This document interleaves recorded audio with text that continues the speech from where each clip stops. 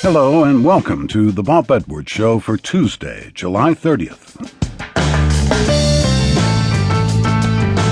Today we have neuroscientist Oliver Sacks, whose 1973 book Awakenings became an Oscar-nominated film starring Robin Williams and Robert De Niro.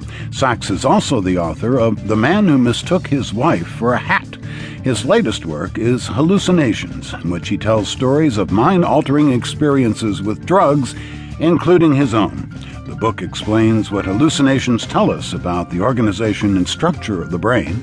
Sacks believes hallucinations have influenced every culture's folklore and art. I did not ask Ruby Velle and the Soulphonics whether they've had drug trips, but Ruby will be along later to tell us about their new CD titled It's About Time.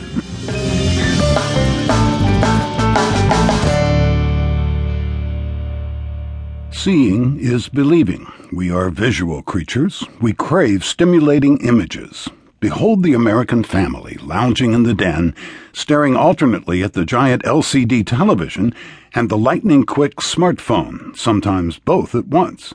Even radio hosts strive to paint a picture for us, and yet our eyes and our brains play tricks on us quite often. Oliver Sacks has spent his career observing and treating the misfires of the human brain, and he's written several books about the cases he encounters in his neurology practice. His latest is titled Hallucinations, and in the book he writes that the visions our brains conjure against our will are not evidence of mental illness. In fact, they can have a healing effect, as in the case of hallucinations caused by grief.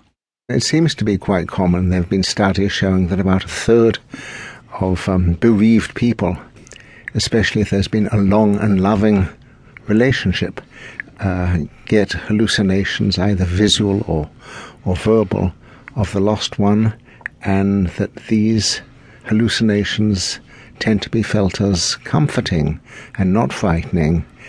There may be conversations with the hallucination. It's often felt as part of the mourning process, filling an emptiness, and when mourning is more complete, the hallucination tends to disappear. Can you give me an example from one of your patients? One of my patients had lost her husband in an accident several years before, and she was still having hallucinations. And she would see him in his yellow cycling shorts, and she would hear his laugh, and she would smell his favorite tobacco. And he seemed very friendly, although he didn't say anything. So detailed. Well, hallucinations tend to be